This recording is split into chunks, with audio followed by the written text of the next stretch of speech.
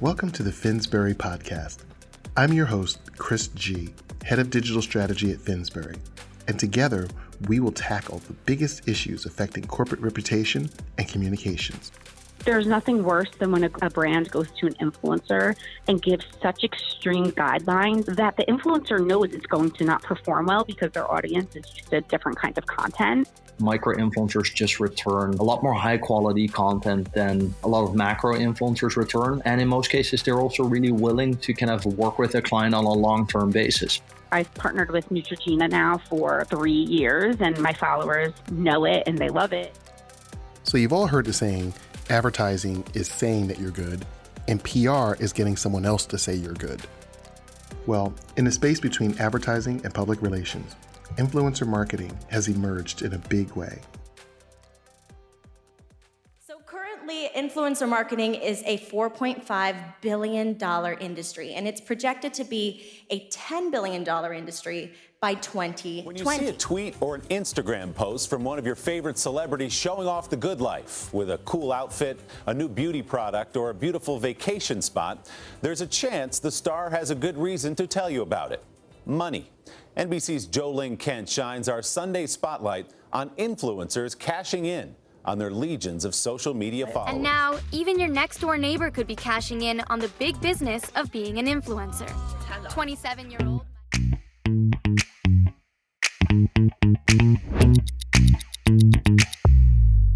In fact, influencer marketing has grown so quickly, the marketing and communications industry has at times struggled to answer some pretty fundamental questions like, how do you measure the ROI of influencer campaigns? Or how should individual influencers be valued, based on overall numbers or followers or some other metric? And ultimately, how should companies and agencies, for that matter, think about working with influencers? To help me unpack this topic, I spoke with Alyssa Amoroso, a social media influencer, as well as Stephen Lamertink, founder and CEO of an influencer marketing network called The Circle.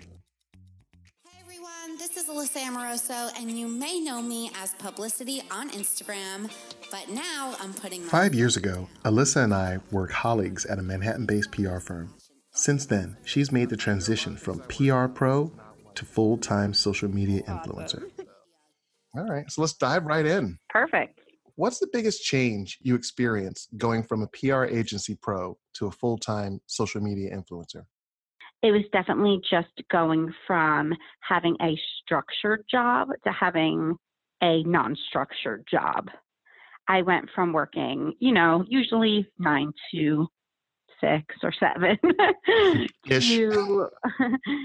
to really just being on my own and creating my own schedule. And I am the brand. Part of my brand is showing my life. So that's weekends, that's vacations, that's times with friends or loved ones. So I would say the biggest adjustment was really from working and being on a structured schedule to then being out on my own and trying to figure out how to carve out time for things, because it's easy to find yourself working at 10 p.m. or going to events all day and working all night. So really just trying to find that balance. What do you think is the most underrated metric you don't see many companies paying attention to? I think people really need to pay attention to reach, not impressions, because impressions are, how many times that one photo was maybe seen. Like you could see the same photo 10 times and that goes towards the impressions number, but the reach is really how many people are seeing it. And to me, I think that that's more powerful.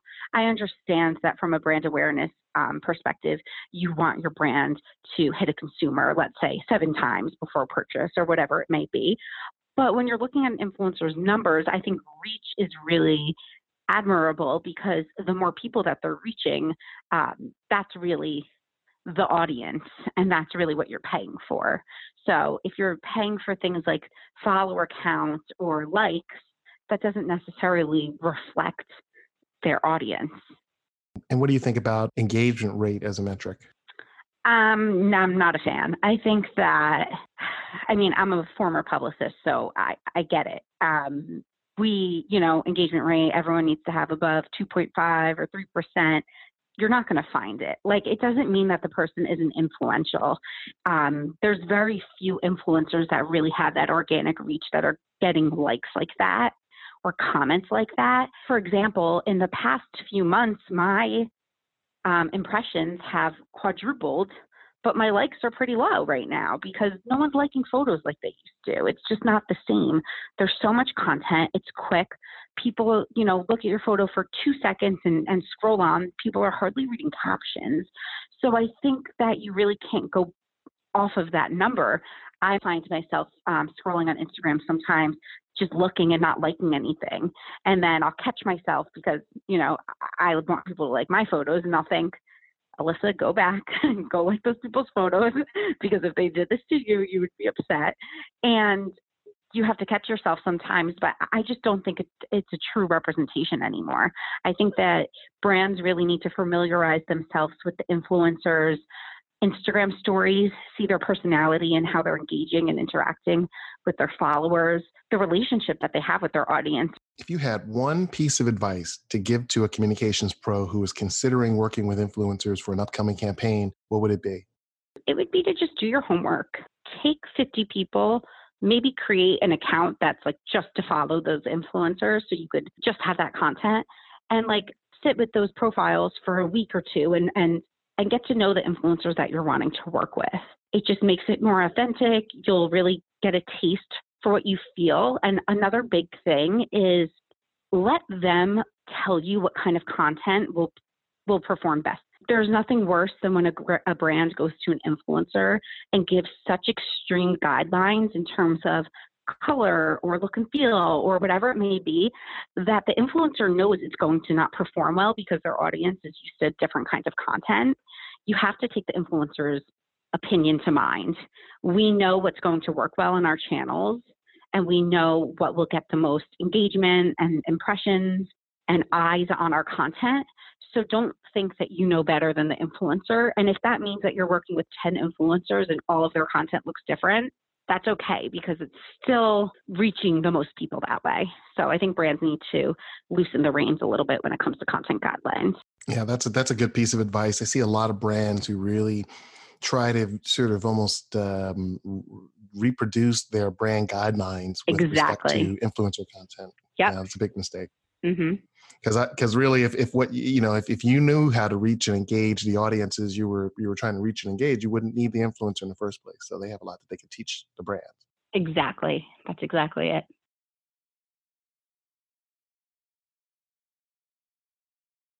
Okay, so let's say you think an influencer marketing strategy is right for your organization. How would you even find the right influencers? And once you did find influencers, how would one approach coming to terms with them? That's where companies like The Circle come in. Hi, my name is Steven Lammertink, and I'm the founder of Circle. Circle is a network of around 7,000 influencers from over 50 countries. Those influencers collectively reach around 250 million consumers. Steven, thanks so much for joining us on our podcast. Thanks for hosting me. Can you tell us a bit about The Circle and what it does?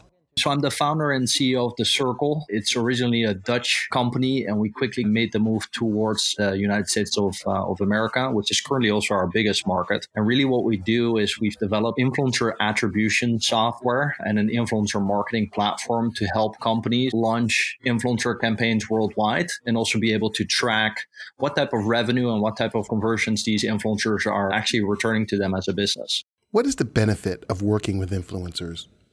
I think there are several, right? So first and foremost, I think what really good influencers are typically very well equipped with is just be able to create beautiful content. Off the back of that content, obviously, they have a huge audience that they can tap into. And then the third piece is probably that most of the prices that these influencers charge for the content and the quality of the content that they produce is relatively affordable.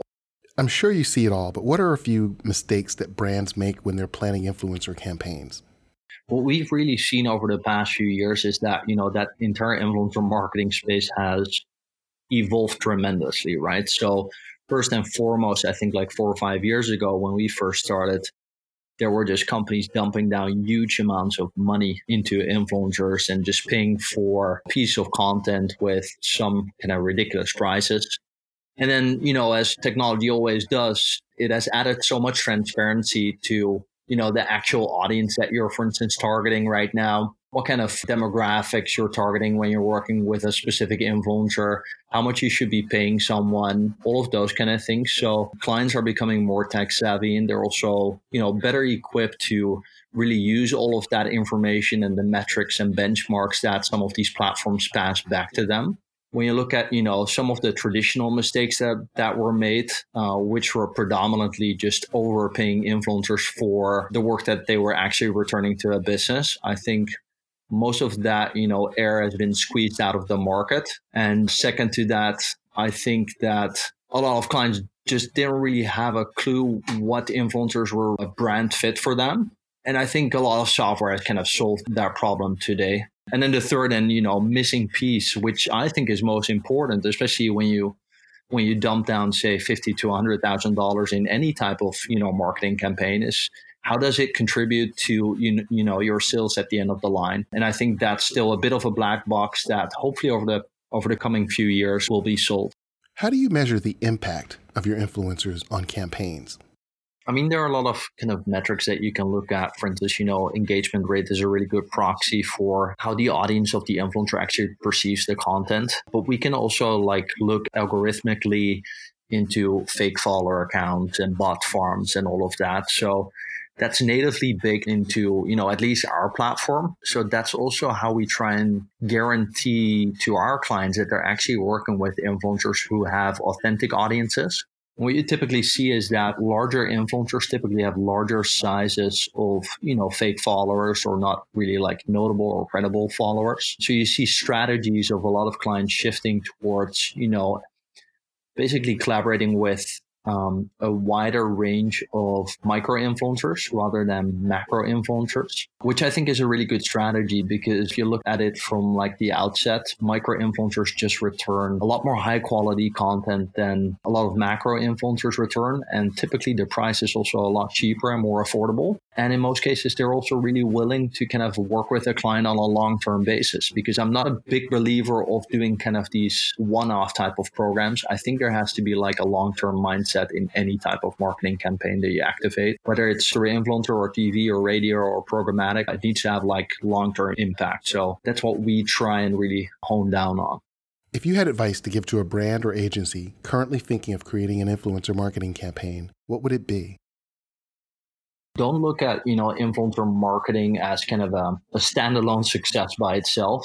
As any, really good marketing campaign, there are different blends and mixes that you need to tie into an influencer campaign. Meaning, if you've made sure that influencers are actually producing content, can you connect a paid social piece to that to amplify content into audiences that you were not able to reach by collaborating with, one single influencer? And then also really look at, if you take several steps back, really take your time to select and recruit the right influencers for your brand. And, realistically, in some cases, that may take a few, weeks, sometimes months, to really find a set of really good influencers that actually deliver some form of return, whether it's content or revenue or audience kind of size to you as a business. And then really also complement your influencer campaign with something that actually helps you either collect email leads or generate revenue or conversions off the back of that, or help drive customers into your store. And then second that with a banner or programmatic campaign to keep repeat purchases going.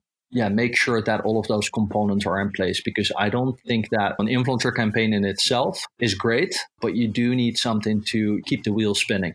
Stephen, thank you so much for agreeing to speak with us. My pleasure, Chris. Hopefully talk to you soon again. It's important to remember that while most of the social media influencers we think about are promoting products, it's also possible to utilize relevant influencers to promote brand values and bolster corporate reputation. And while influencer marketing will undoubtedly continue to evolve, in the age of social media, it will continue to be important to have influential third-party voices as advocates. That's all for this episode. Join us next time for a compelling conversation about corporate storytelling. I'd also like to take a moment to thank our new subscribers on Apple Podcasts, Spotify, and Google Podcasts. If you enjoy this podcast, please rate the show and tell others about it. See you next time.